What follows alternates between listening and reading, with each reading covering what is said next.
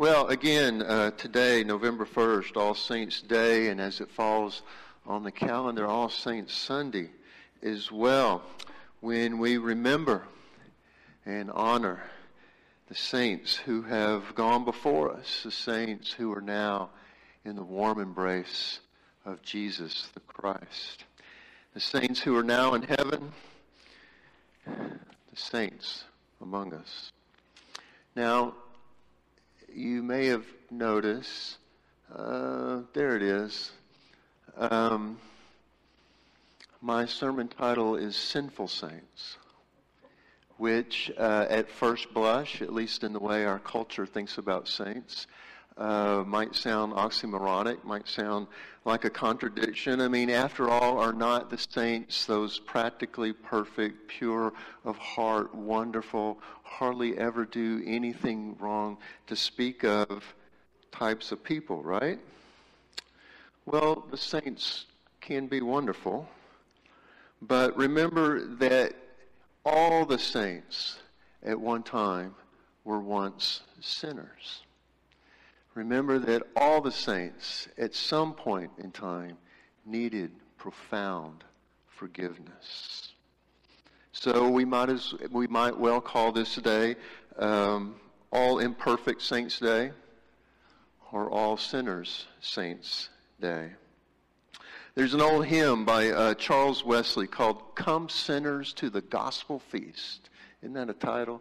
Come Sinners to the Gospel Feast. First 10 years of my ministry, I picked out every hymn every Sunday. I ranged up and down and back and forth all over that hymnal. I'm pretty sure in 10 years I never once put that one out there. It just seemed a little too accusatory to me, a little too in your face. I mean, if I just walked up to you and said, "Come, sinner, to the gospel feast," what would you say? I mean, think about it. Come, sinners, to the gospel feast. Let every soul be Jesus' guest. You need not be left behind. Wait a minute. Left behind? Are you suggesting that maybe I'm going to be left behind? Mind your own house, preacher. Huh? Tend to your own business, Lumpkin. Can you imagine that as our church motto, our church vision statement on the sign? Big, huge, full-page ad in the Fredericksburg paper. Come, sinners, to the gospel feast, Fredericksburg, United Methodist Church, 1800 North Llano. It would be interesting to see who came. It might be even more interesting to see which church members don't come. Huh? But again, all saints start out as sinners. Come, sinners. Come, let God form you, shape you, mold you, teach you, inspire you, guide you into being a saint.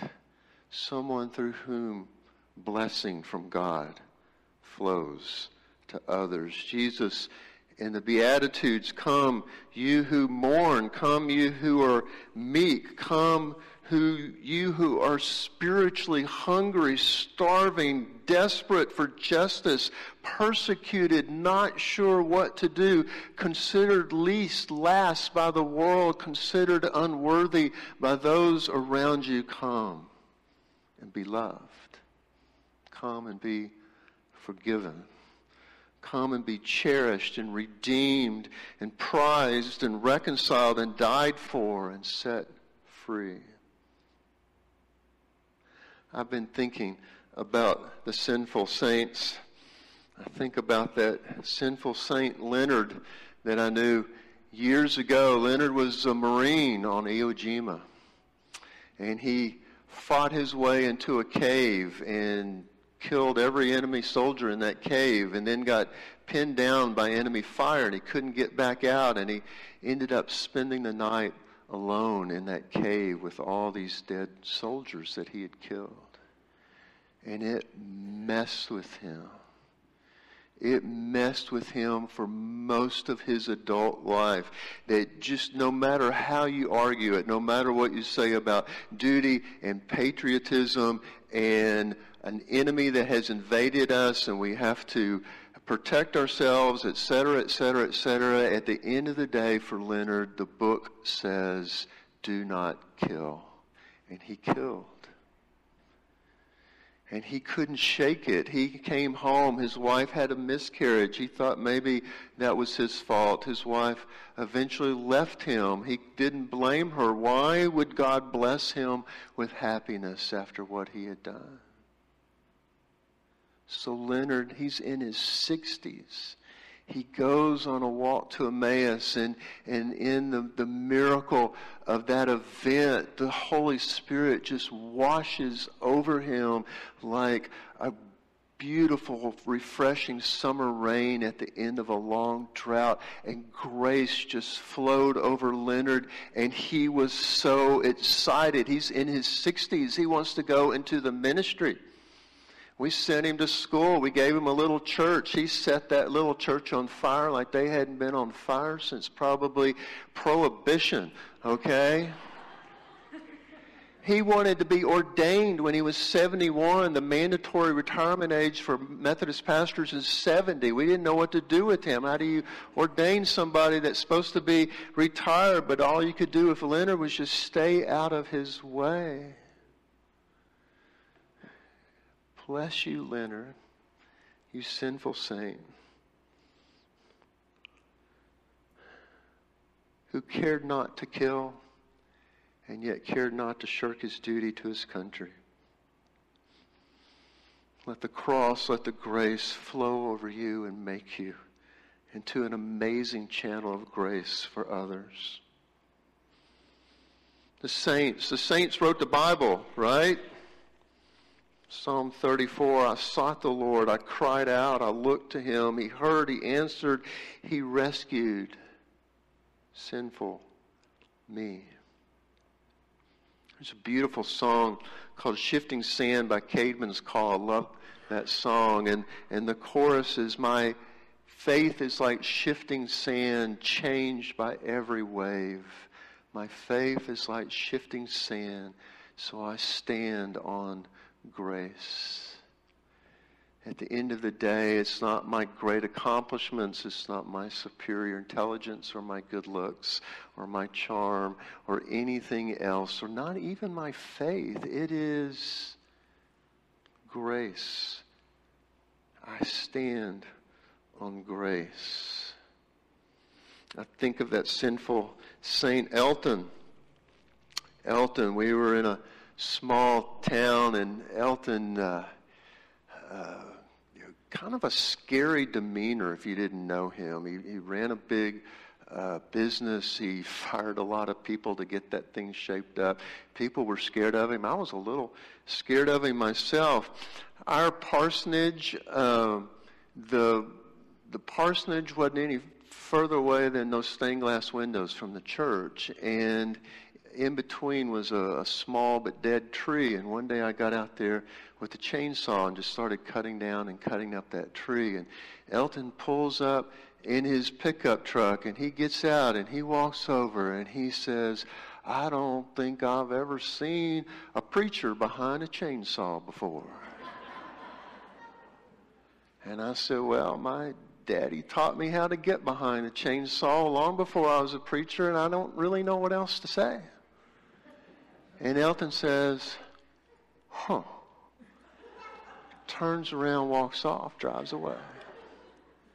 And somehow I was okay after that, and Elton began to even let me into his heart. And one day we talked, and he had a big heart that was hard to see. He said, I can pray for anybody. He said, in fact, I pray for everybody except myself. I said, why don't you pray for yourself, Elton? He said, because I don't deserve it. And so we talked for a while about how it wasn't about deserve. It was about being loved. And Elton was a rock for that church and a rock for me. God bless you, Elton, for the saint that you were to this day, to that church. Blessed are you, all you sinful saints. We celebrate you this day, that you are now in heaven, that you are in that place of final healing, that ultimate and complete forgiveness, that lasting peace, that communion of saints, that fellowship of all the other sinful, forgiven saints who have gone before you. Join together, the party finally given, the fatted calf barbecued for every prodigal son and daughter that turned and went home expecting little and getting everything in return from the waiting Father. A ring on your finger, new shoes on your feet. You once were lost, but now are found. You're free at last. Thank God Almighty. You are free at last. If you talk about saints in the modern context, a lot of people think of Mother Teresa as a contemporary saint, and she was amazing. But she struggled with periods of spiritual dryness. She wrote in a letter to a friend, "Where is my faith? Even deep down there is nothing but emptiness and darkness." She struggled as all the saints struggle in one form or fashion. I ran across a quote, according to James Langford, these doubts were typical and would not be an impediment to her being canonized. Well, of course not. We don't canonize perfect people. We canonize those people who knew in their heart of hearts that they needed forgiveness and redemption and freedom so that they could finally be the kind of person God needed them to be. Swing low, swing chariot. I'm sometimes up, I'm sometimes down, but still my soul feels heaven bound. So swing low, sweet chariot, come and take me home. And so, who has been a sinful saint in your life? Who has been a game changer? Who has been a channel of God's blessing to you that looking back you realize you couldn't live without? One last sinful saint. Francis was in a church that I served many years ago. Francis was retired when I met her and somewhat well-to-do. And it was kind of a thing back in the 50s and even to the 60s that well-to-do people, they would have this like ginormous living room and a bar, like a real bar in it, right? And Frances had one of those. And one day I was at her house and there's this little vial with a cork in it. And I said, "Frances, what's in that vial?" She said, "The ashes of former lovers." I didn't know what to say. She renovated her house as a widow lady when she was in her 60s, and she had a sunken bathtub, I mean, like flush with the floor, and it just scandalized all the contractors in town. And she had a running feud with her next door neighbor who was actually related to her by marriage. They just couldn't get along, but Frances never met a pastor she couldn't love. And she loved me, and she loved especially my young wife and my little baby daughter. And our house to this day has a sprinkling of gifts scattered throughout it that she gave to us, and she fiercely defended me and supported me. And I don't know what that church would have been like for me without Frances.